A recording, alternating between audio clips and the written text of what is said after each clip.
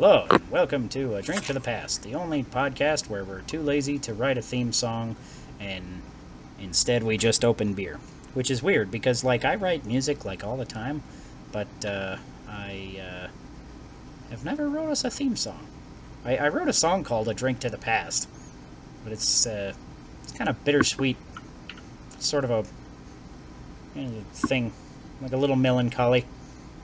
As opposed to about the show, which is... Yeah, has nothing to do with the show. Melancholy is not the right word. Yeah. I guess it would be fair to say. Yeah, I would describe our show as wacky bullshit. Anyways, I'm your host, John Michael Patrick Thompson, as you can plainly see now.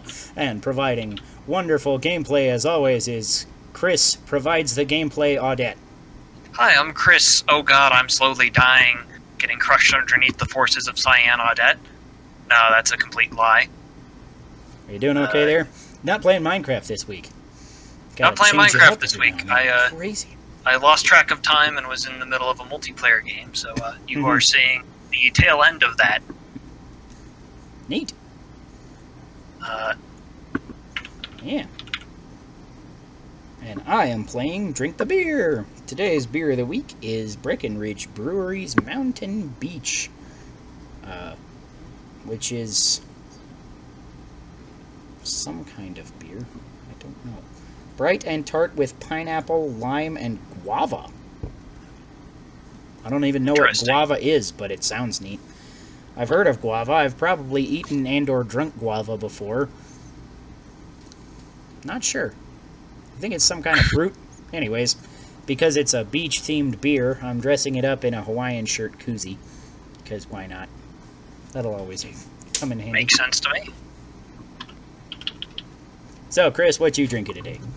I'm drinking a graham cracker porter. Good standby. Good dark beer. Mm-hmm. Well, cheers to that. Definitely quite fruity. It is lightly tart. It's not overpoweringly sour, which I like, because, sometimes sour beers are like, look at me, I'm sour. And that's the whole thing, because it's a trend, so people make sour beers and don't really think whether or not they should. How's that quote go from Jurassic Park? You were so preoccupied with whether or not you could, you didn't stop to think whether or not you should. Yes. Thank you, Dr. Ian Malcolm. I think that was Jeff Goldblum. Yeah. Or his character. His character was Ian Malcolm. I just said that. Ian Malcolm. Ian Malcolm was the name. I didn't remember the character name. Okay. Right, yeah. That's kind of the thing that I recognize Jeff Goldblum from most. Obviously, he's done plenty of other stuff, but as a kid, I just watched crap loads of Jurassic Park. So, whenever I see him, that's the movie I think of. So, yeah, anyways, what you playing, Chris, other than Age of Empires, I think this is? Yeah, this is Age of Empires. It is a game that I got wrapped up in before the podcast, kind of lost track of time, so I'm still playing it since I'm playing online with some other people who I would prefer not to. I feel like it's a good way, it's a nice change of pace here. Yeah. Just even if it's entirely on accident how I had started playing it. We'll go with that. Maybe one of these days I'll play some Halo or something, and I'll be too preoccupied with talking that I'll just die online a lot. That's a terrible idea. I'll go on campaign. Because playing Halo on PC allegedly gets you killed more if you use a controller like I do.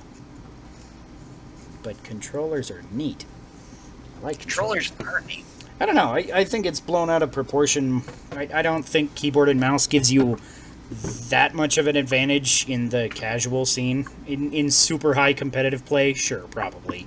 But, online with randos, I do okay with a controller, so suck it. Anyways, so yeah, I've been playing more Tales of Vesperia. I've been getting back into that again on Switch, so that's been really cool. I think I'm close to the point where I stopped playing the first time because my disc was not in my Xbox anymore a long time ago, and I was really pissed because I never saw it again. And yeah, so I think I'm getting close to there, because I'm like getting to the point where I'm like, do I remember this? I don't think I remember this. I think I'm past where I was. Oh no, wait, I remember that. So it's kind of cool to revisit with like a little bit of knowledge of what was going on, but like I'm missing large chunks of it. So to get all these important story points again is really cool. And it's just a fantastic game. Like, the characters in this game are maybe my favorite of any JRPG. I'd have to probably play Tales of Vesperia. No, I mean Tales of Symphonia again. I said the game that I was already talking about. That's a mistake, so we have to drink. If you're drinking along at home, I'll hold up a drink sign if you're on our YouTube version. If not, you can also catch us on Podbean and Apple. There, I did the shameless plug. Now we can drink. Right, shameless plug. Haha. I'm kidding. We were going to drink anyway. Shameless plug in the middle of our podcast, that is. Indeed. Yeah, so that's been pretty cool. I also played a little bit of Dermatunal. Dermatunal? Drink again. We all know that Dermatunal is strictly inferior to Doom Eternal. Yes. So, did I say inferior? Oh, God. Maybe. This is going to be one hell of a podcast. We have to drink. They slipped over his words, too. Luckily, I got an extra beer next to me in case this one runs out. I do have an excuse in that I am micromanaging, like, a bunch of units at the same time that doing this. That's fair. But yeah, Doom Eternal has been pretty cool. I feel like the level design has got a lot away from the platforming issues I was having at the start of the game. I feel like I'm a fair way into the game, but I am not totally sure. Because I don't know how long the game is. But I've got all the runes now, which give you extra abilities and stuff, and I've powered up a lot of my weapons and Praetor suit and stuff like that, so I'm like, okay, I've got enough of the power-ups and stuff that I feel like I'm probably in the last quarter of the game, I would guess. I don't know. And it's a lot more just action-driven, like the first reboot was, which I really like, because not that the platforming is bad, but it's just kind of like annoying to have to I have died so many times just falling in holes, and it takes you a long time to die falling in holes, because I think it only does like 20 damage each time or something out of your armor or health or something, or 10 damage or 20 damage. It's something. It's not a ton, but it's enough that if you fall in a hole like 50 times you will die, and I have died multiple times from falling in holes 50 times. They're just like, I don't know what it is. Like, none of them are super, super hard, I feel like, to figure out. But some of them, the execution is just kind of awkward, or like, I'm aiming for the thing that, like, some of them, you don't know where you're going until you've actually gone through, like, some of these platforming bits. So it's like, you have to react to a lot of particular things as you're going, and then remember them for the next time when you inevitably fall to your doom. So, it does sound terribly annoying. Yeah, so I felt like those were awkward, and then there was one really like annoying pain in the ass boss fight. But past that, like, it's just like, oh hey, they remembered what they did with Doom 2016. This is better. So I'm digging it. I mean, I was digging it the whole time, but it had just a couple of... and I feel like the platforming segments are, like, just kind of wedged into... So, like, you've got, like, here's your nice wall of fluid-moving gameplay progression, and then, it's bisected by a inexplicable platforming segment, and it just, like, slows down the pace of the game a lot, too. So it was, like, kind of annoying for that. But it's still Doom, it's still cool. Lots of gore and violence and exploding people. So everybody loves Doom, right? I would be inclined to agree with that. And Circle I strafing. feel like I've been playing something else. A little bit of Fire Emblem again, but I talked about that last week. Haven't done a ton new with that. So I guess that's all for what we planned today. So shall we get into the news and booze? Why not? News and booze this week starts with Mountain Beach, because the booze part is Radar Beer. So, that is pretty refreshing little, like, it's like lemonade-ish sour. It's not, like, ridiculous sour, but it's not lemon flavored. It's apparently pineapple and guava flavored, which, tastes fruity as crap. So, I don't know, it's pretty good. Doesn't taste like beer. It tastes like fruity, fancy people drink. Like some kind of pineapple cocktail or something. Which is better than most of the cocktails I've been doing lately. I was going to do a cocktail, and then I left the Coke in the truck, so I didn't feel like going back out to the truck. Took my shoes off already. And I'm a lazy jerk, so every time I'm a lazy jerk on the podcast, we have to drink too. That's a new rule. I don't make them up. I'm kidding, I totally make them up. Anyways, first piece of news and booze. There's not a lot this week, but WTNT has listed a Breath of the Wild 2 and Breath of the Wild 2 Collector's Edition.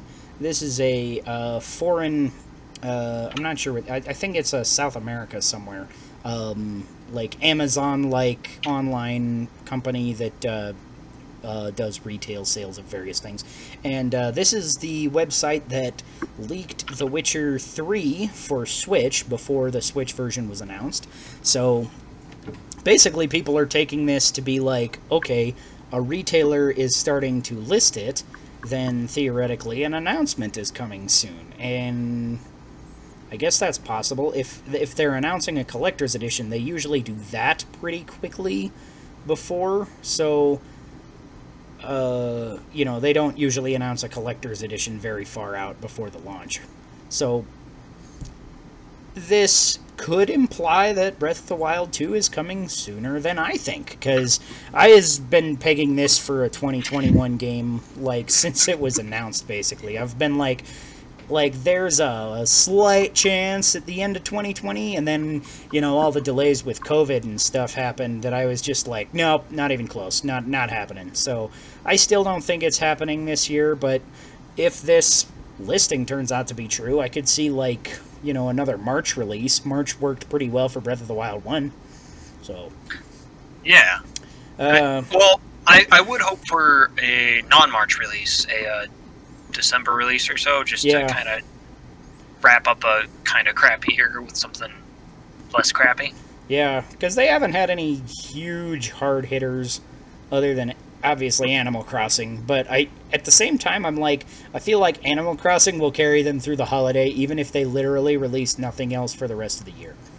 And also Paper Mario has done pretty good sales as well, so I don't think they need another game, and still, technically, we do have a 2020 announcement for No More Heroes 3, so we could get No More Heroes 3 by the end of the year, unless that gets delayed as well.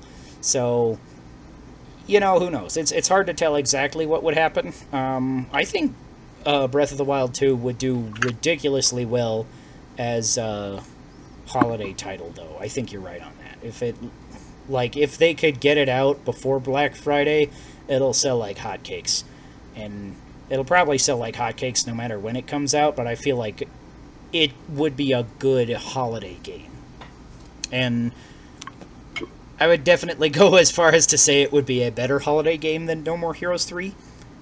As much as I love No More Heroes, it's a little bit of a weirdo niche thing that, like I don't know very many other people that also like No More Heroes.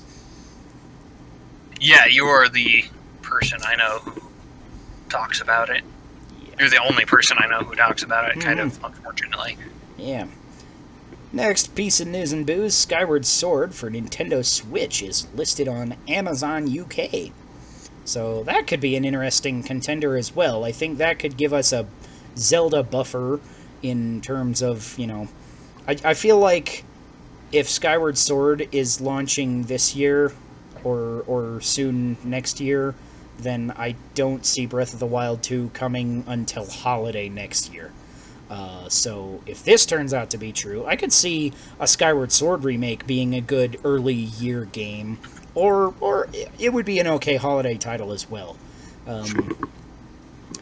So what do you think about this, though, as a Amazon UK leak? These are kind of hit and miss. I feel like they have more credence than, like, most small retailers, but at the same time, I kind of don't, because I feel like, I don't know, Amazon lists stuff and it's wrong more than small... I don't know. More than small retail. That's a hard thing to say, because a lot of... I don't know if that's true or not, now that I'm thinking about it. I'm like, well, I've seen a lot of weird small retailer listings that ended up to be bunk too, so I'm not sure. But do you think this is more or less believable than the guys that leaked Witcher 3?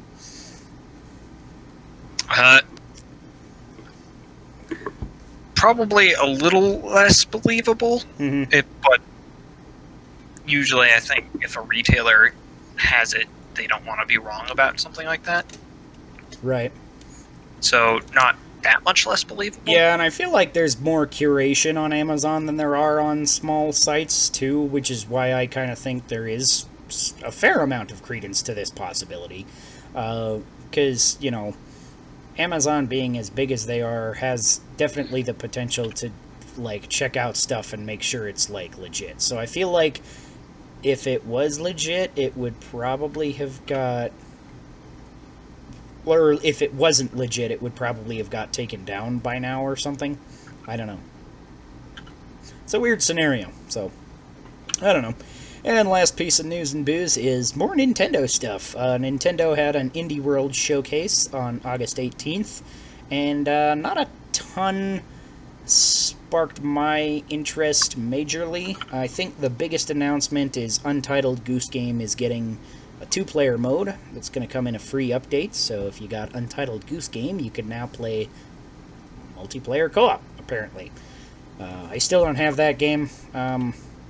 It's a game I was very much interested in. Yeah, it looked kind of interesting, but at the same time, it's like a 2-hour game or something, and I was like, I'm not sure I want to pay $30 for a 2-hour game, but, you know, if it hits a sale, maybe at some point. Yes. That was sudden and unexpected. Which sudden and unexpected person is it?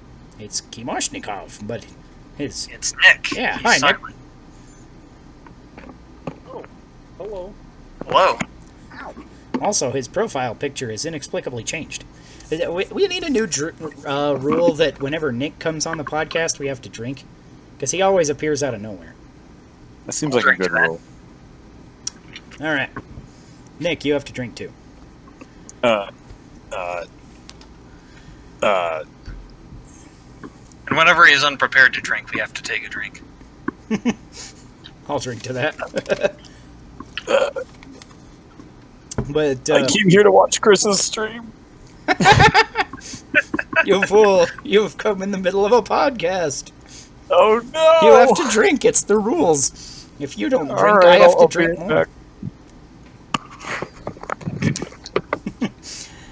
All right.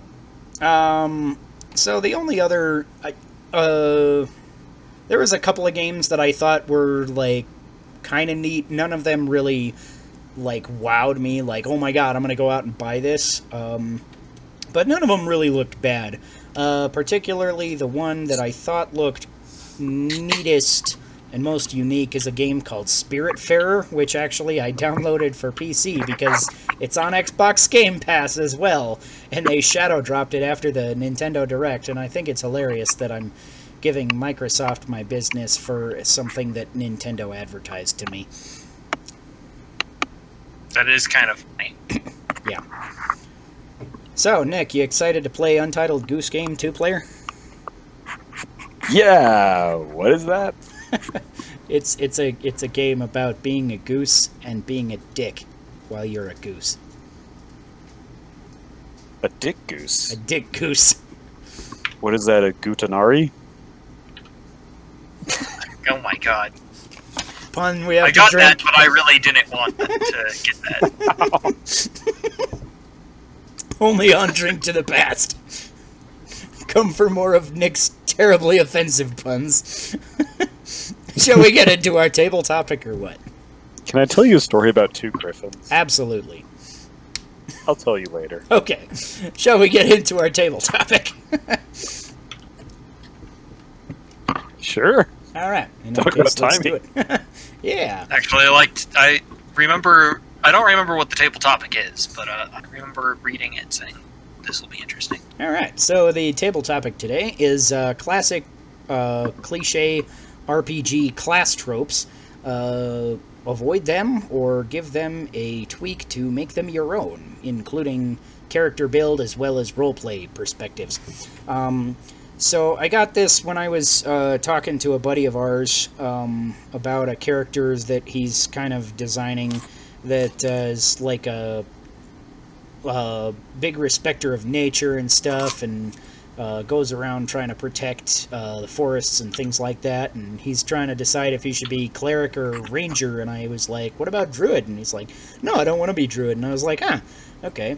It got me kind of thinking that, my first gut reaction to any druid is, there's some sort of weird hippie, like, solitary person that just lives inside a tree, probably. You clearly never met a druid of the flame. Apparently not. But yeah, that's just kind of the impression I get, because a lot of druids that I've, seen in, whether it's pop culture or wherever, druids are just like, they're there so that they can, be some weird hippie and, like, be angry at people for being in their forest, right? And it got me also kind of thinking, like, I feel like every RPG class has these kind of cliche things that it does, and sometimes those work great, and sometimes they're very malleable, and sometimes they're not, and sometimes you're playing the same character over and over. So I wanted to kind of explore that concept. Well, that kind of actually really sounds a lot like the... Okay, I want to first redefine the term roleplay. I'm gonna what we consider roleplay is in, like, acting out your character. I'm gonna call acting in this capacity, and role-playing I'm just gonna leave to things like you are the healer, you are the tank, you are the guy who has this role in the party. But so the person who wants to be the protector of the forest and stuff, and they're like, do I play a cleric or do I play a ranger? I think that's a really interesting way to do it, because essentially you're playing ranger is your role, but you can act as what you wish to act, and really as a host of a game, you should not tell someone you're a fighter so you can't be a druid in roleplay. Right. Like, that sucks. So if someone wants to play a ranger and be a forest ranger, Yeah. okay, that sounds too cliche. A forest fighter, sure. I think that's perfectly fine, and I think that Forest really brings a fighter. lot of flavor into the Fights traditional, forests. I hit with sword. Yeah. So, like, I have no beef with that whatsoever, and in fact, I would encourage that. Yeah, I didn't have a problem with it. I was just like, thinking of things to help him go through this, so I thought of the idea. But he wasn't interested in playing druid, which is fine. So I think his character might be more interesting because of that. Right, and you can still, like, give them druid-like powers through just people they know, or animals they know, or spells and magic items, and Yeah. themed. Yeah, so are there any kind of cliche things like this that you think should absolutely be avoided, or which ones do you think are more okay to just work with sometimes, or give a little tweak and make it your own, like I was saying before? Honestly, anything that you could call a meme, maybe avoid it. Right. But I don't know, sometimes it can work. Like, one downside of my game is that people die so often in the early levels that eventually they start making characters they intend to throw away and giving them really stupid names. Meme character, and the problem is they end up. And Those then are they the end up characters who end becoming up living high level forever. with like depth and character and all this shit, and you're like, this is an amazing character who's had this beautiful arc, and his name is Stairs. You know, Stairs McGee. Stairs McGee is a legend. Stairs McGee is a fucking legend. But to avoid the things to avoid, just joke characters, really, joke acting. If you want to make them always a joke, I don't know. It's kind of hard for me to say what not to avoid. Like, unless like someone's like, I'm gonna make a character who's like acting as a rapist. Like, yeah, hard no. But like beyond shit like that, like I'm pretty lenient. Oh, no betraying of the party. But I'd say that's off the table. Yeah. Without good in-game reasons that may have driven them there. Mm-hmm.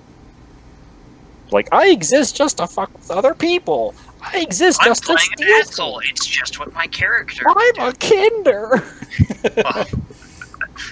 Yeah. Kinder are banned.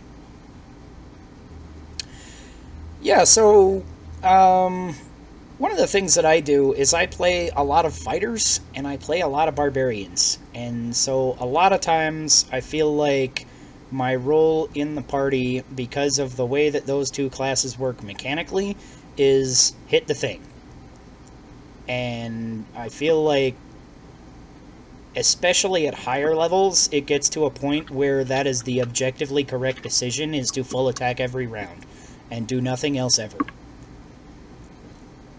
What do you think about those kind of cliches where it's like kind of built into the system that you basically have one correct option or one objectively most powerful option for combat? Stuff like that. Well, my knee-jerk reaction is, well, that's a bad system. But I guess I ask, like, what's preventing you with your barbarian from doing other things? Like, I don't know, throwing stuff, sneaking even, you know. Is it just someone else does it better? Is it just... It's just the wrong choice because of how the game's built? So, I think in later games, more so, there is a lot of mechanical reasons not to do a thing. It was like, oh, you have the skill system, and it ended up being a prohibitive thing. Mm-hmm. Right. As opposed to like a positive thing where it's like, oh, my character is really good at this. It ends up being, oh, only the character specialized in this ends up being able to do it meaningfully. Yeah, so especially at like high levels in like 3.5 or Pathfinder, or probably 5th edition to an extent. I don't know, I haven't played a lot of high level 5th edition, but I would guess it's probably a similar situation. Because basically you get a certain amount of skill points to put into different things based on your class, and you have your high skill point classes, like your rogues, get lots of skill points, so they can do lots of various things, because they need to pick locks, and sneak, and tumble, and hide, and stuff like that. Whereas your fighters get, like, basically dick, so you put them into swim and jump, because those are the things that are based off of strength, and your strength is probably high, so those are the things that you might do okay anyway. And then you get into a situation where it's like, okay, we could sneak, but I'm wearing full plate armor, which gives me a check penalty of -4, and my dexterity is +1, so I roll my d20 -3, and let's hope that this 20th level encounter doesn't have a perception of more than click, click, click. 6. Well, I rolled a 2. My sneak skill is negative. I cartwheel into the room screaming my barbarian charge because I forgot to hear the whole sneak idea. Yeah. One thing that we can do with that, though, is I was actually in a campaign the other day where we had... Basically, we kind of killed all these guys in this one encounter, and accidentally set part of the forest on fire while we were doing it, and the fire and smoke attracted some other guys that we might have come upon in a little bit, but it pulled them more immediately in our direction. They were like, "Oh, there's fire over there," and the one of our melee guys rolled like a nat 1 on his stealth check, and he really played it up, though. He's just like, nat 1, he's just like, okay, I know this isn't going to work, so I'm not even going to try it. And he just stands in the middle of the road holding his great axe or something, and this army comes up to him, and they're like, what are you doing here? He's like, none shall pass. Just trying to bullshit his way, just like, you come and fight me and I will take you all. And it's like he gave a good speech and then was inevitably torn to shreds because their captain controlled a bunch of bears. But he took it like a man. I was like, that digression was very D&D-ish. Yeah, it was a really cool set of moments.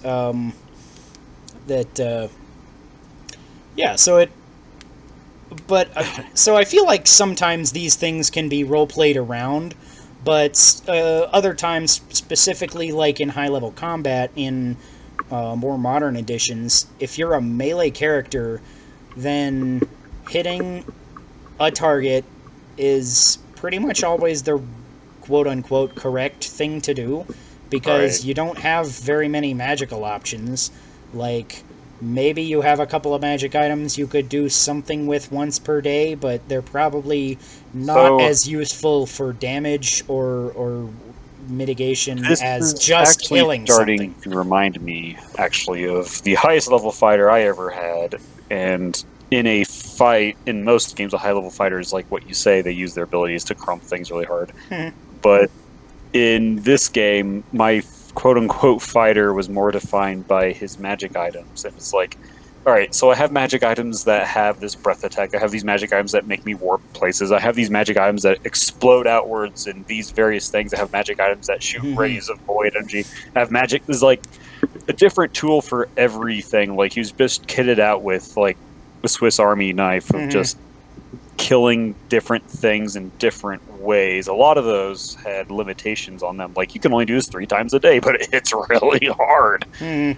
So, and I think that was so fun to play because it felt like I was playing like some high-tech modern weapon platform that had all these weird abilities for all these weird situations. So I would encourage DMs to essentially allow their players to side grade their power.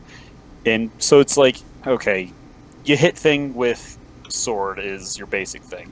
And it's like, all right, can you hit something far away with a far away attack that hits just as hard? Maybe some kind of area attack?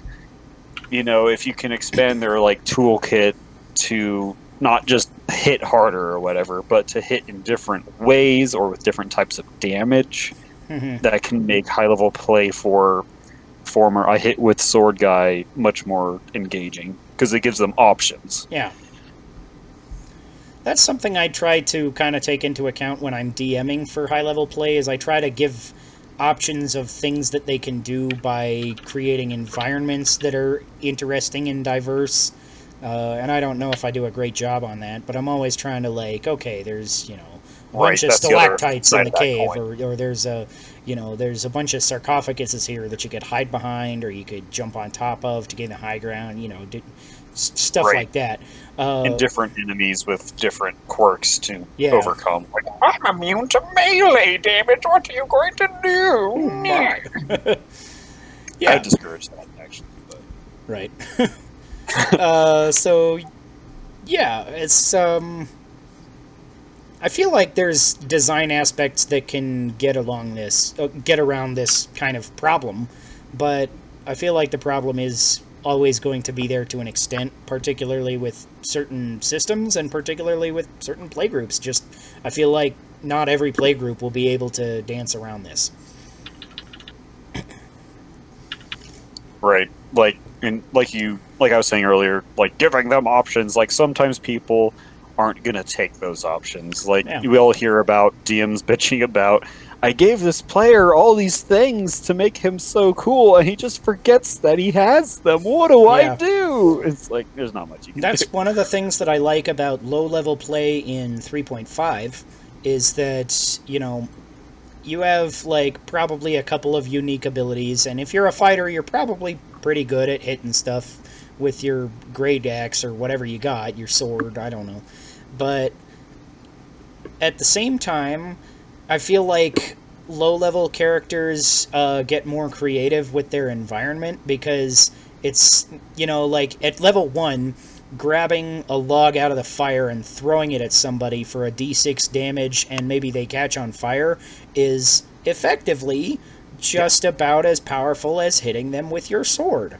Whereas If at not more 20th so. level, right? Yeah, potentially. You know, they That's catch how on you fire win and the take game some at more. low levels. You do shit like Yeah, that. yeah, stuff like that. But, you know, you try that at you know, 20th level, like, first of all, their AC is high, and you got a penalty to throw it because it's an improvised weapon. You're probably not going to hit. They're probably going to make their reflex save to not catch on fire. You're probably going to do maybe a d6 of damage instead of hitting them with a full attack with your greatsword for like 2d6 plus 95 because cheese or some bullshit like Well, that. you You know, just gotta throw 4 bigger times. stuff. That fighter I was talking about would throw a fucking cathedral at things because that cathedral had the quirk that it could not be destroyed. There's actually a class, Warhulk gets an ability to just pick up pieces of the earth and hurl them at people, which is kind of a fun one. But anyone could theoretically get that ability via magic item, divine blessing, whatever. Yeah. But again, that's a thing that kind of has to come down on high from the DM. So A little bit. That particular ability is something that I went for personally. Right. And the DM worked with me because there's a magic item creation system, and that DM was Chris, so yay. Go, Hello. Chris. Hey, But Chris is yeah, still at the here. high levels, there's still the environment. Just a lot of people kind of forget about it because we're not used to having that level of malleability with the world. Right. So what do you think about this from the more roleplay focused perspective instead of the mechanic perspective? Acting? Yeah, so for, like, I'm the fighter, so I'm a big dumb idiot. I'm the cleric, I hate have to that be trope so much. all pious and all this kind of thing. You know, all those kind of cliches.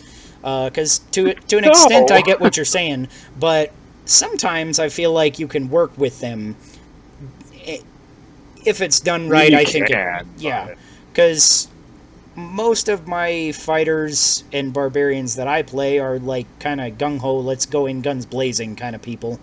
And, you know, it works. And, you know, sometimes they have different reasons for doing that, and it comes out okay in RP. So as long as I RP it okay, I think that's fine. I think Gung Ho isn't really a full character on its own. Like, there's definitely other stuff going on with it. Like, so many different people could be gung ho, but from dumb idiots to brilliant strategists. Yeah.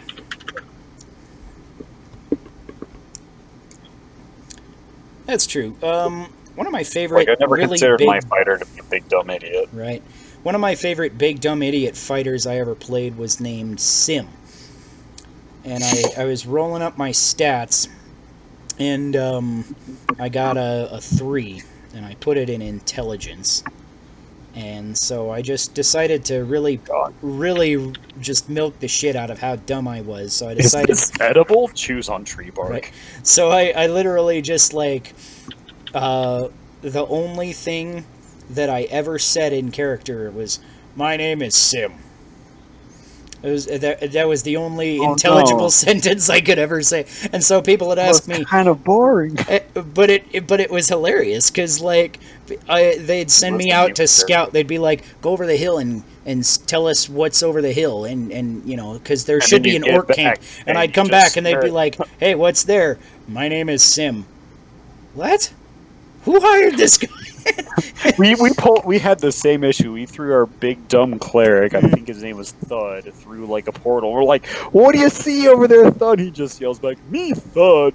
Like, why didn't we think of this? Right? Yeah. Rip Thud. He was sold to a demon. But it was funny because I could also get myself out of situations because I had enough skill points because of my negative intelligence modifier that I could max out one skill and have one skill point left over. And so I spent that one skill point into the goblin language, So I could Nice. still only say my name is Sim, but I could say it in common or in goblin tongue. And the other skill that I maxed out was performance in singing. So I could sing very, very beautiful music that nobody What would language know do these that all of the lyrics it's were just just gibberish. myself saying my name.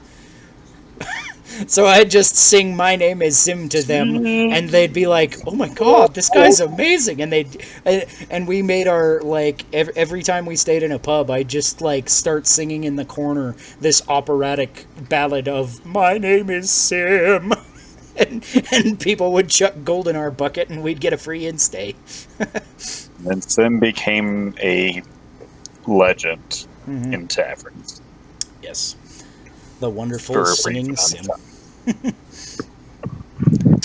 So We actually, in our, we play another Supers game, Seed of Seeds, actually, you're in on that. But our friend Josh had a character who had a quirk where he could never tell the truth. All of his statements must be lies. And wringing information out of him was a pain. Like when he screams, "I'm okay!" And you're like, wait, is he? Oh, that's not good. I'm okay. Where the fuck is his arm? Where's your arm? It's right here. Well, it's certainly not at the bottom of the ocean.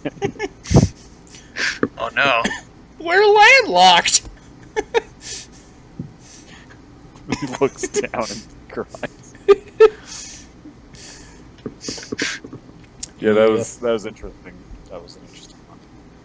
But yeah, from the acting perspective, I definitely still stand by encouraging people who want to play a class that doesn't necessarily match up with their thing. Like, you can be a very pious fighter. You can, you may as well play a character or a paladin at that point. But you could, like, I think a fighter of the forest makes a lot more sense than like a fighter who is very Christian. Actually, no, that still works because Crusades. Christian fighter. I mean, there's a lot of things you can do with that. Like, I know in our game we only have like one big dumb idiot fighter, and just the rest of the group has basically like fed him so that he can just take it. And that became its own special like meme within the group. If you know what I mean by that. Millhouse? Yep, Millhouse. I was also gonna, class. So I would ask another question since I barely participated in this discussion at all.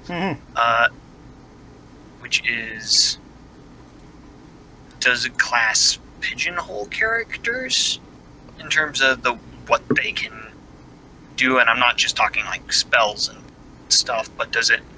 Do the more classes you have, are characters more pigeonholed? I guess it I would depends say, on but- how your system is set up, because, like, to an extent, like, I feel like, let's take Core 3.5, right? Just your player's handbook and, prestige classes in the Dungeon Master's Guide. That's all you got, right? Pretty much all those are kind of pigeonholed. You're a fighter, you hit stuff. You're the mage, then maybe you enchant magic items, and if not, then you just zap stuff with lots of fireballs, right? You're more or less every 20th level fighter is going to be the same, and more or less every 20th level wizard is going to be the same, right?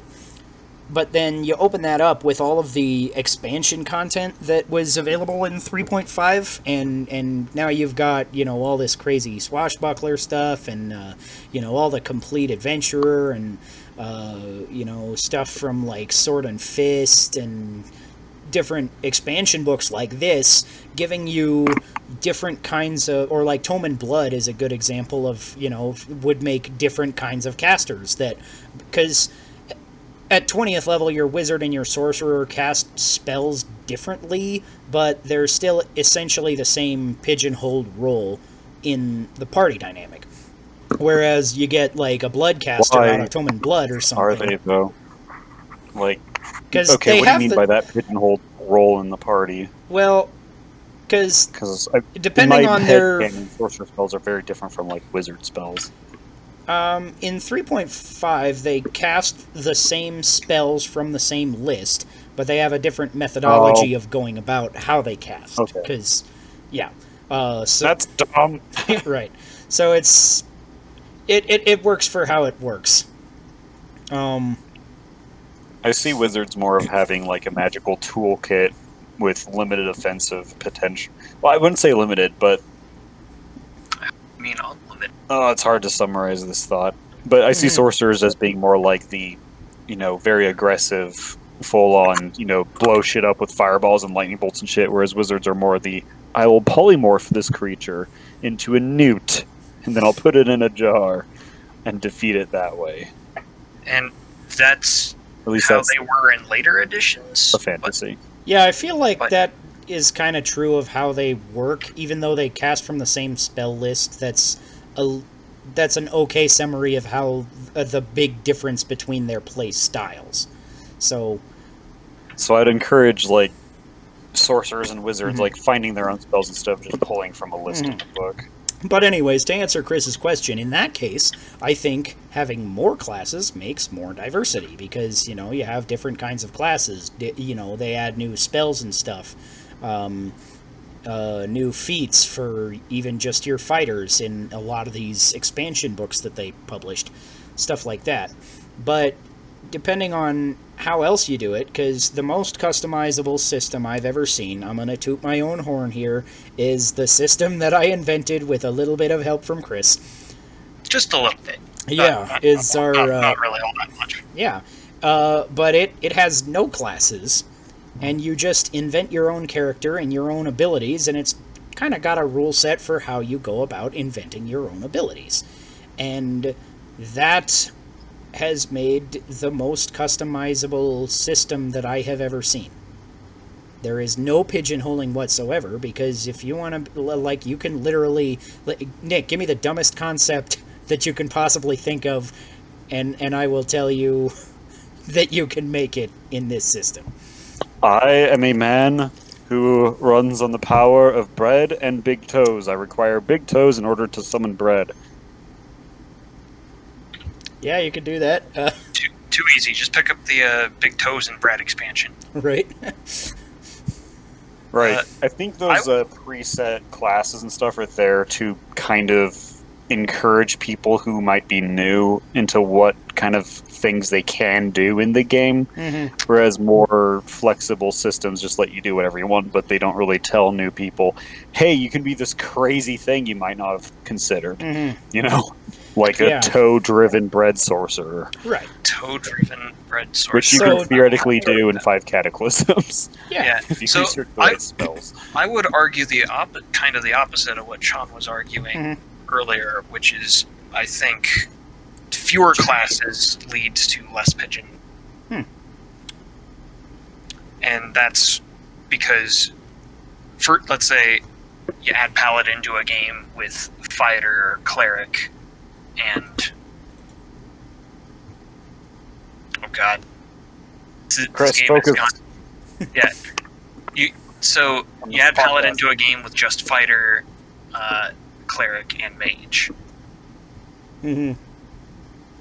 So now that Paladin's in the game, Cleric kind of loses a little space as like the Holy Warrior, and Paladin becomes like a very specific kind of Holy Warrior. So Cleric gets and Fighter is no longer like, oh, I can be a Crusader type, because that's now like squarely in the realm of the Paladin. So each class kind of loses a bit of its unique footprint. I still think it's kind of conditional, because at the same time, I feel like now you could make a Holy Warrior who was 3 classes instead of a Holy Warrior that was 2 classes, because theoretically you could make just as efficacious a Holy Warrior as a Fighter or a Cleric, and now adding Paladin to the list. So it's At what point is it just find the class that matches what you want to act as? And is it going to mechanically function the way you expect it to, the way you want to act? Well, if it doesn't, then look at the other class, because they mechanically function different. So I mean, when you're like 5 levels into the game, you're like, I don't want to do this anymore. This isn't what I thought it was going to be. Mm-hmm. I mean, I don't know, because the way that I create over characters time. with this kind of system is I look through kind of what they get through the levels. So that, I feel like, is something that I would see coming. But maybe that's not something that everybody does when they create characters in a new system. I'm not sure. I don't like having to look through the levels and see what they get if it takes more than like 5 minutes. Mm-hmm. I just start playing, damn it. Mm-hmm. Sean, I think it's fair to say that you and me are more of system nerds than, like, Nick. Mm-hmm. And I think it would also be fair for me to say that I am, like, the biggest system nerd. Yes. And for me, I'm just like 9 out of 10 times players just don't enjoy learning that many more rules and understanding how things fit together. Mm-hmm. So a lot of that shit is, unless you're like very familiar with a specific game, kind of like say we are with 3.5. Right. Then a lot of that learning can curve be, is front end, which sucks. Yeah. Learning curve should be back end, mid game.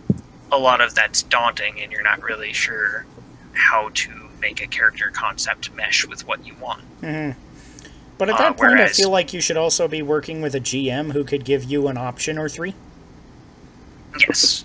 Because But as a GM I feel like- who plays Oh. 3.5, if you told me you wanted to be a big, dumb, angry guy with a sword, my first choices obviously would be fighter and barbarian, but there's no reason you couldn't do that as a paladin. Or Why can't you do that as like a druid? Big dumb druid with a you sword? could actually. A druid actually. The one thing I would say is that in 3.5 specifically, melee druids are better with sticks because Shillelagh is a spell and it's amazing. Okay. Big dumb priest who hits things with a sword. Yeah. He has no proficiency in it. Right? Yeah. It's mostly for looks. I mean, you could do that. Actually, clerics make surprisingly good melee fighters in 3.5. You know, especially if you go out of your way to build that, but even if you don't, like, their melee proficiencies are okay anyway, so they make okay frontliners, especially since they can heal themselves and they can use heavy armor. So it's like, as a frontline fighter, cleric is not a bad choice.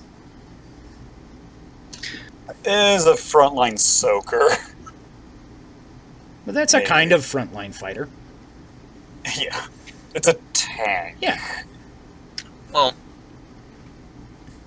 is it time for me to chill the game I've been running Shill it. in terms of Shill it now. So my game, my new game that I've been running, All People Carry Out Light, it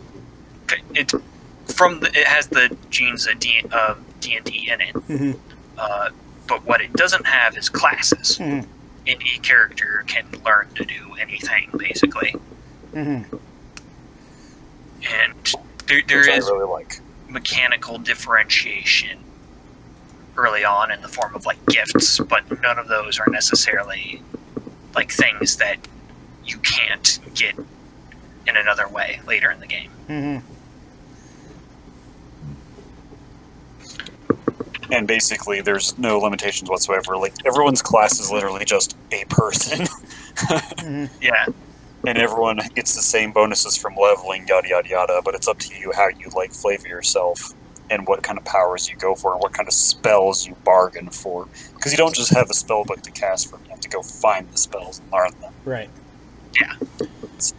So, I think in a classless system, you have the most potential for customization, but I do think there's a time and place for classes, and when they are integrated in a core aspect of the game, I think more classes means more customization situationally. Do you think that's an unfair summary of our discussion here? Not entirely. Well, I think Or not classes one force entirely. people to play a role.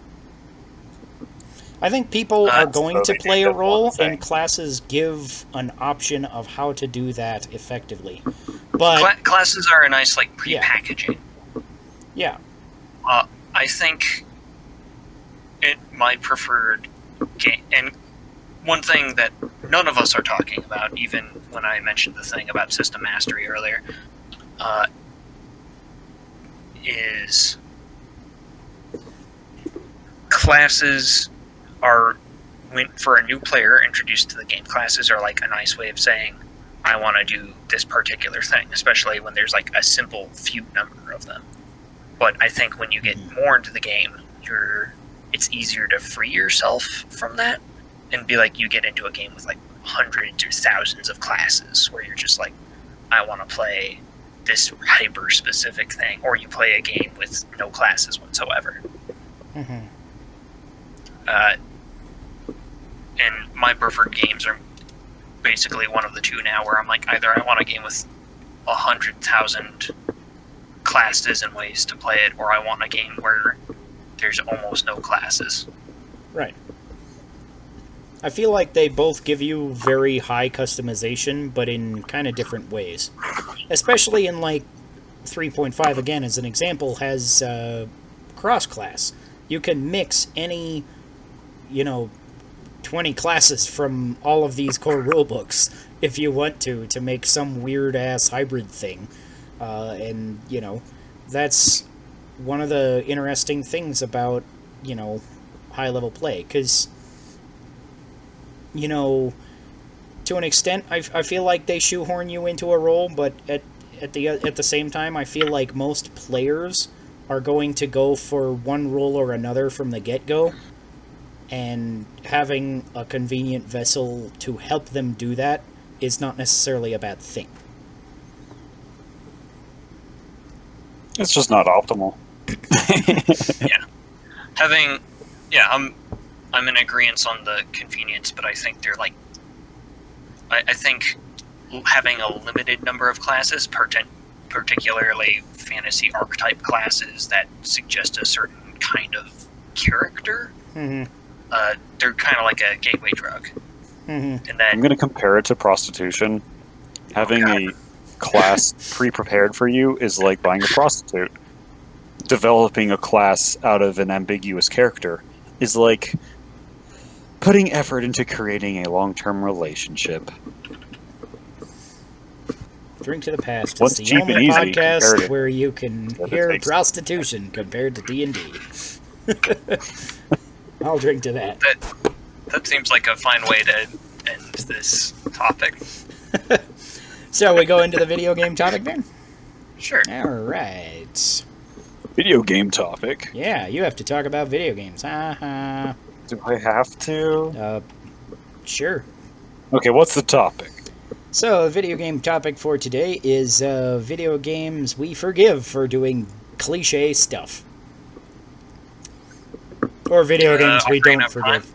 That's an interesting example, because I knew Zelda was going to come up really at a some cliche point. at the time, I guess. Yeah, because one of the things that I will pretty much always forgive Zelda games for following almost any cliche, and the reason is because most of those cliches were started by the Legend of Zelda series itself.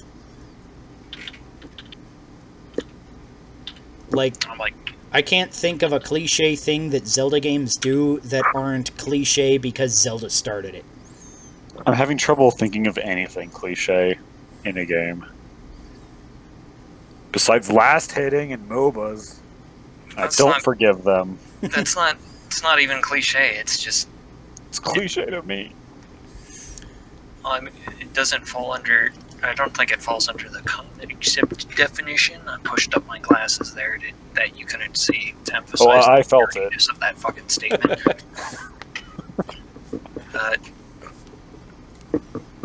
But I think cliche would be like almost like a genre expectation played straight.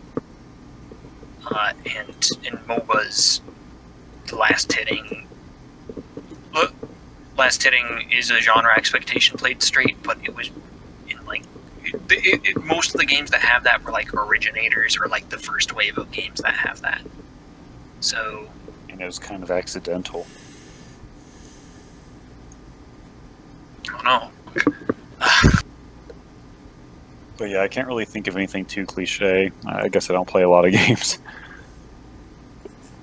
How dare you? Besides, like, at the first level, you have to kill rats in, Well, like, an Angel MMO or Sage, something. like, Mhm. has Final Fantasy hit its stride, like the SNES games, how you got hit points, you got mana points, and then it just kind of, once you start playing Final Fantasy, like past Final Fantasy VII, there was like occasional like systemic innovation, but it was always, you knew what the spells were gonna. You knew Ultima was gonna be a spell, or Medio, or Holy, or whatever. It's fun. It's a series that invented tropes and then turned them into cliches just by virtue of being long enough running. I feel like JRPGs in general have often been guilty of this.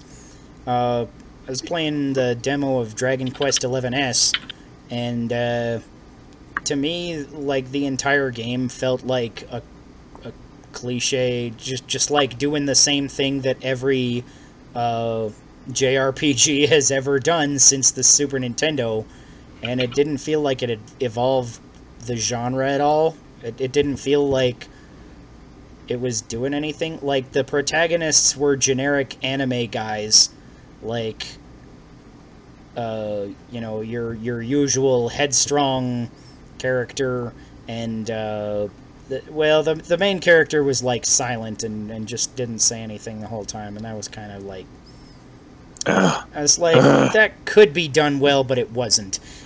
In a JRPG, I feel like your main character should be a character and not just like, oh, look at me, I'm a blank slate here. But I guess that's a thing that Dragon Quest has pretty much always done, so maybe it worked in the Super Nintendo days, I'm not sure. This is the first Dragon Quest I ever played, so... Or even Dragon Quest was like one of the first JRPGs, if not first. Yeah, so it's a weird feeling because I feel like probably a lot of the tropes associated with JRPGs came from the Dragon Quest series to some extent, but this was just like all of the JRPG tropes and nothing else. So that's a game that I did not forgive. But most people do. Most people really like that game. And I'm not totally sure why, but yeah, it's just a weird thing. A JRPG that I did forgive was Xenoblade Chronicles 2, because literally all of the characters were just your trope anime guys. You had your brash, headstrong, main shonen fighter dude. Show up with Sangers 3. Yeah, you had your weird perv character. You had the hot chick who is oblivious to everything. You know, it's like, okay, this is like watching literally any shonen anime ever, pretty much, in the characters. But I forgave it because the overarching plot was kind of interesting, and there was crap loads of interesting lore and world building. So I was like, all right. It was still interesting enough to keep playing, and the combat was pretty fun. So.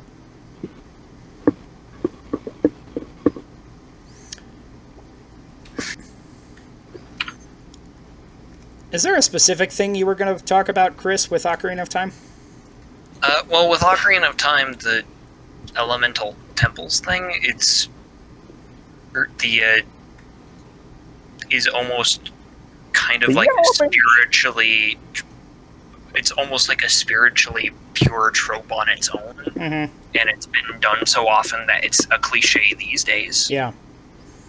But it's a cliche in the sense that, like, the 4 classical elements are a cliche.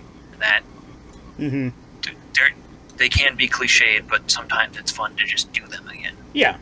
I feel like there's a lot of things that can be done, because I feel like a lot of the... Like, you look at the original Final Fantasy, or Final Fantasy IV, and the way that they used literally the same plot mechanic was there are 4 magical crystals that control the cardinal elements of nature, and they've been thrown out of balance for some reason, but they had totally different ways of, going about it. Because in Final Fantasy 1, it was just they were all stolen by monsters or something, and in Final Fantasy 4, it was like this evil king had, come to a village and raided it and stolen one of them, so now there was no wind anymore, and stuff like that. So, Final Fantasy is funny in that for a lot of those things it did. It was the first to do them, it invented them, it perfected them, and then drove them into the fucking ground. Right. Because, I feel like there was elemental crystals for the 4 cardinal elements in Final Fantasy 1 through 5, and then never again. They were like, okay, let's drop that. They might have been in 6, too. 6 said 6 was more about steampunk magic story stuff. So I feel like, I don't remember them, but I feel like the crystals might have existed still. And then 7 was just like, okay, let's just reinvent everything. So, start over. And then 8, 9, and 10 were just the same thing as 7 again. I think it's fair to say that 6 had a unique enough story and was a unique enough take to be not cliched. Yeah. I think 6 was probably the most unique of the... Well, maybe not the most unique, but the furthest straying from the norm of the Super Nintendo / NES ones. So, I guess... So you're talking more like story tropes. And to an extent, when Nick was talking earlier, I think he was talking more like gameplay tropes. Yeah, we could be talking either ones.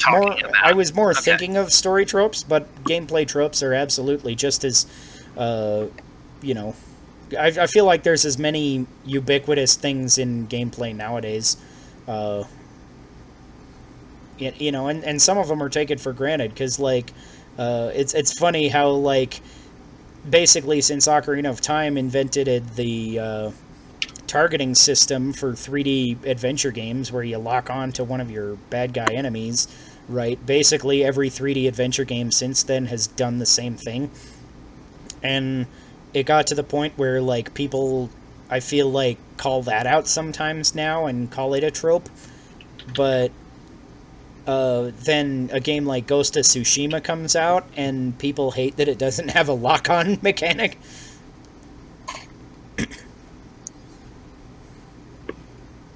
The same thing might be able to be said about just twin-stick control in general. Those tropes, those gameplay tropes, some of them come into play and then they become like a form of gameplay literacy. Mm-hmm. And then because they're like the right way to do things, we don't even consider them tropes or cliches anymore. We just consider them the right way to do things. If you don't do it this way, why are you doing it the wrong way? Yeah.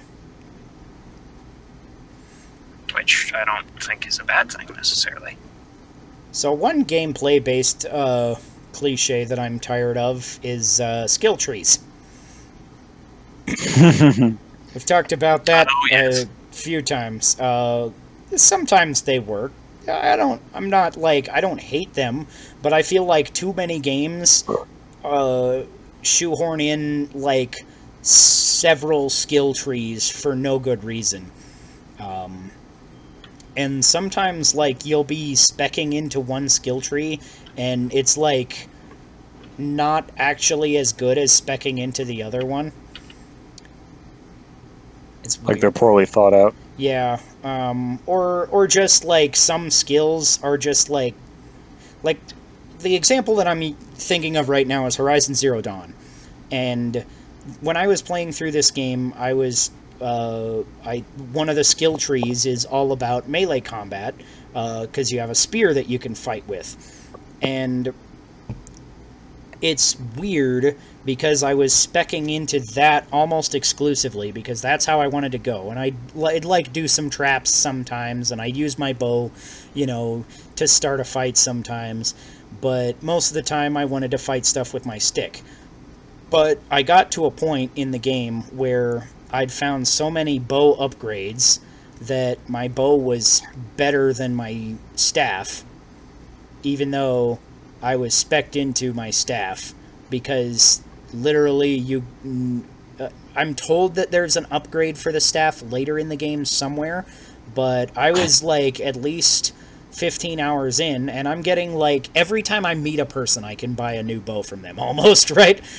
But I've never found a single upgrade for the staff, so it's still doing like, it's like the devs base are level like the bow is the damage. secret super weapon. Right, yeah, and I'm just like, I'm okay with like if the game had told me that the bow is the correct way to play the game, like that's the way, okay, sure, whatever. I would have probably like got more used to it, but I wasn't, specking into it. I wasn't practicing with it as much, and then I got to an area where literally like most of the dinosaurs are flying, and the ones that aren't have so many hit points that it's just completely impractical to fight them with your spear.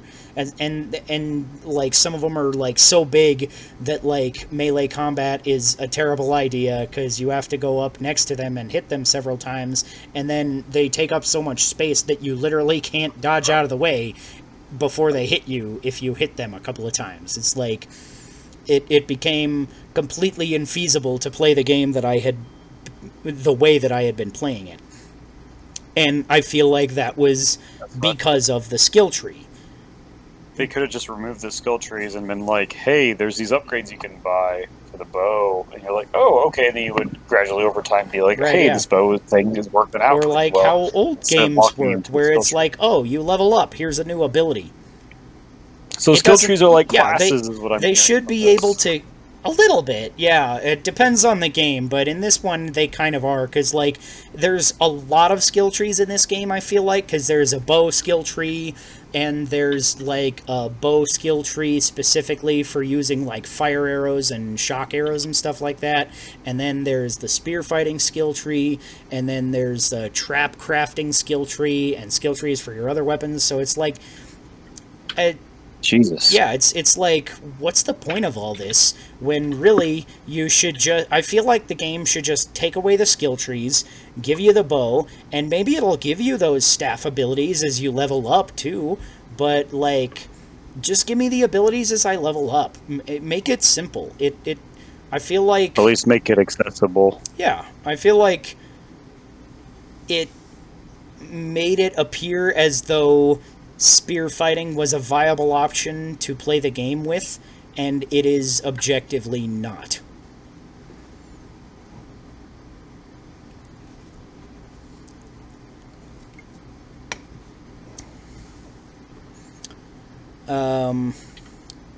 It's actually funny, because World of Warcraft used to have skill trees, and when they finally removed it and gave people actual choices that were balanced, everyone flipped their shit. They're like, I hate it! It's not a skill tree!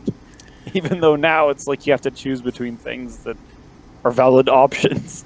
I didn't mind skill trees as much, because in World of Warcraft specifically, when I played, because it's like, basically, whatever class you have 3 skill trees, and pretty much you put all your points into whichever one skill tree you pick from the start, is basically how to skill tree. Yeah. So it's like more And you could like change your mind later. Yeah. So it's like, There was right choices and wrong choices. yeah. Still. But they were I feel like they weren't like all over the place. It was like you could have one ability that like most people didn't use in the optimum spec, and if that was the way that you played, it would still be okay, right? It wasn't like if you're a rogue and you spec combat instead of stealth, then you just die all the time because you don't do damage. I feel like that's the difference So you're between complaining about World of Warcraft poorly and... balanced skill trees. Yeah, maybe. Imbalanced skill trees To an are extent, a trope. and too many, and like it's very unclear like the whole time whether it's smarter to stay in one skill tree or move around the board. Whereas in World of Warcraft, I feel like it's pretty obvious that like You pick your one primary skill tree, and you just stay there until you've filled it up, pretty much. And those abilities that you get from that skill tree will be better for the way that you built, because you're built all out of that one skill tree. And I feel like it's a very different mentality in those two particular skill trees, because World of Warcraft had, when I was playing, like a whole buttload of skills in the one skill tree, whereas these ones, it's like, 5 or 6 abilities per skill tree, and then there's just a buttload of skill trees. So there's probably the same amount of skills by the end of it, but they're segmented differently, which makes it more confusing. And I feel like this is just unnecessary. I don't want to micromanage my character in every single game. Some games I'm just like, I want to just go fight the robot dinosaurs. Why can't I just do that? Would you say a fair definition of cliche then is when games start copying a mechanic like this without thought for why it should be there? Yeah. Because, I feel like I could make this same argument. I just made it for Horizon Zero Dawn, and I don't feel like it's as bad in the other ones, but I could make the same argument because they have literally the same skill tree in God of War and Spider-Man for PS4, and I'm just like, why? It's just this... It's a trope? Yeah, it's this inexplicable, popular design mechanic that I don't feel adds anything to the game most of the time. The illusion of choice. Yeah. But if you make the wrong choice, then you're gonna get killed because you're just fighting people with a crappy stick.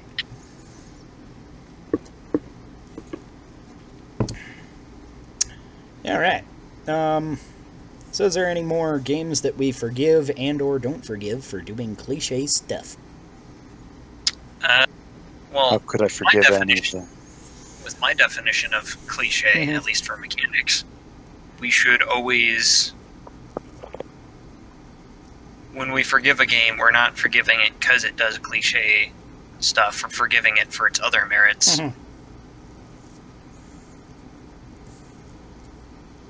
Yeah. I guess I was gonna say, unless it builds upon the cliche and somehow makes it its own, but I feel like I can't think of an example of that. And in that case, I guess is it maybe... cliche at all? Is it not an innovation? Yeah. I guess... Did I word my sentence weirdly to sound smarty pants? Maybe. I feel like an innovation is the opposite of a cliche.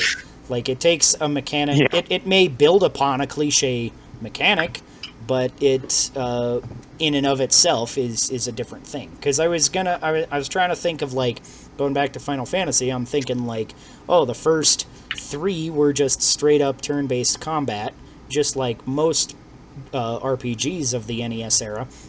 And then Final Fantasy IV, they added the ATB gauge, which, so it was still turn-based, but depending on your character's speed, your turn would come up more based on how fast that little gauge fills. But I feel like that's just a different mechanic at that point. So I'm like, I want to make the argument, but I don't know how, and I'm not sure. Maybe it's just I have this idea in my head that doesn't actually exist.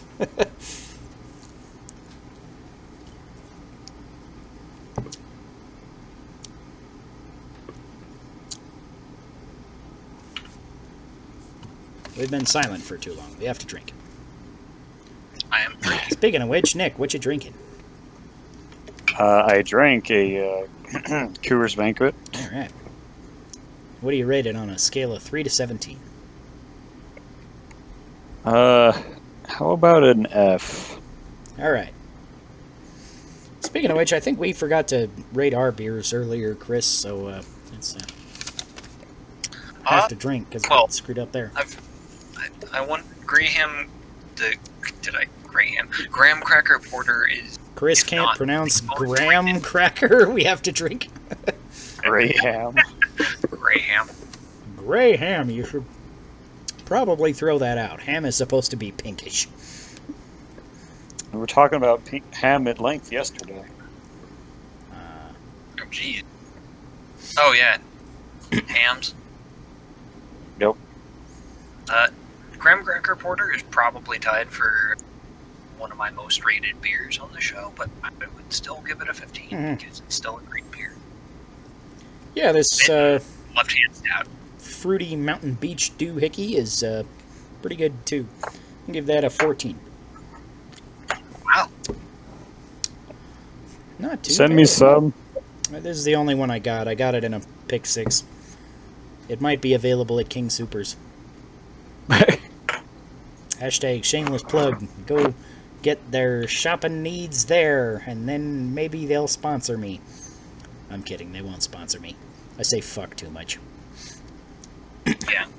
We all say fuck too much. Fuck yeah. For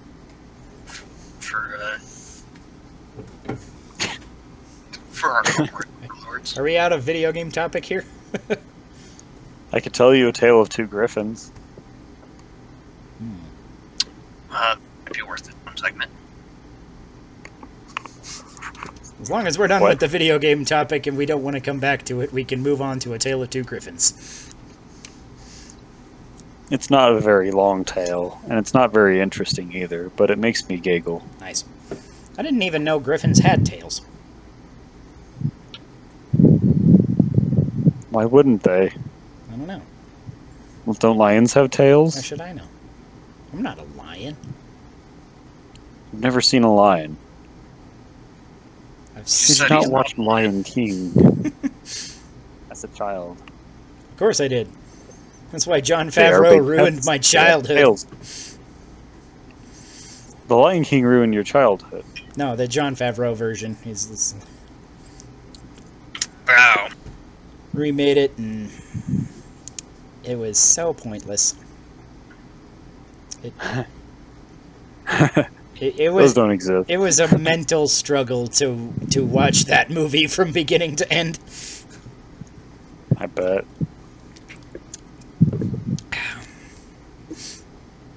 Anywho, thank you for joining us on Drink to the Past. As always, I'm your host, Sean Michael Patrick Thompson. You can catch me over on Twitter at SpamoManoSpam. You can also catch me on TwoGuysPlayingZelda.com. I do various opinion articles and junk like that, so lots of Zelda stuff, as well as some various general gaming things on the cheat gaming side of the website. Check it out. And as usual, this is the inexplicable guest, Nick. Inexplicable. Yeah, you just appear. We never That expect could you. be easily explained. I get off at 10 p.m. I get on Discord and I see what people are doing. Then I click watch stream and poof, I'm here. Nice. He's the only guest that always joins us accidentally. Yeah. Which is funny, because he should expect that by now. And my glorious-ish co-host. Co-host. Sorry. Sorry, Chris. Hi, I'm You the can't co-host. say it Chris yet is because still you have to drink. Still playing Age of Empires, but in a far better position on it. Check us out on YouTube and stuff. Yeah, This game has been painful to watch. because of how long it's been taking. Yes, you could have won by now. Just build traps. I've been built. Yeah, trebs were built. Why do you think this entire area is empty?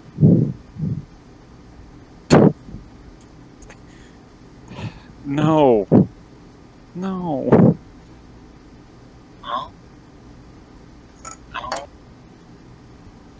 I mean, you're probably right in that things could have been done more efficiently. Fine, I'm building trebs.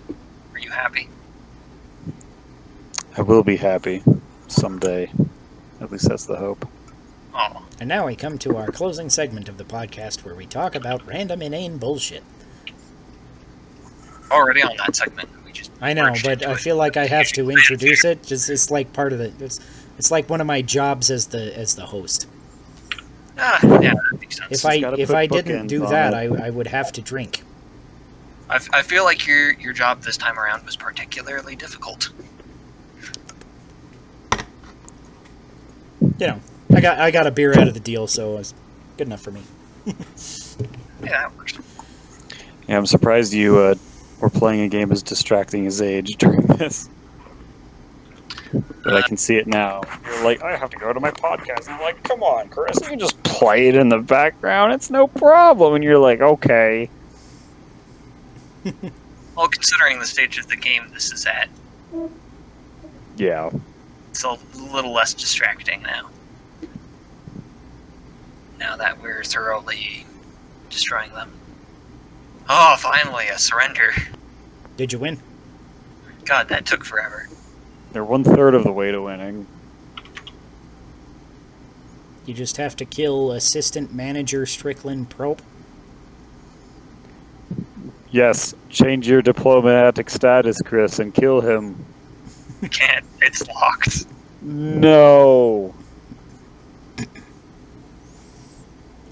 There's a lot of numbers in the bottom right-hand corner of this game.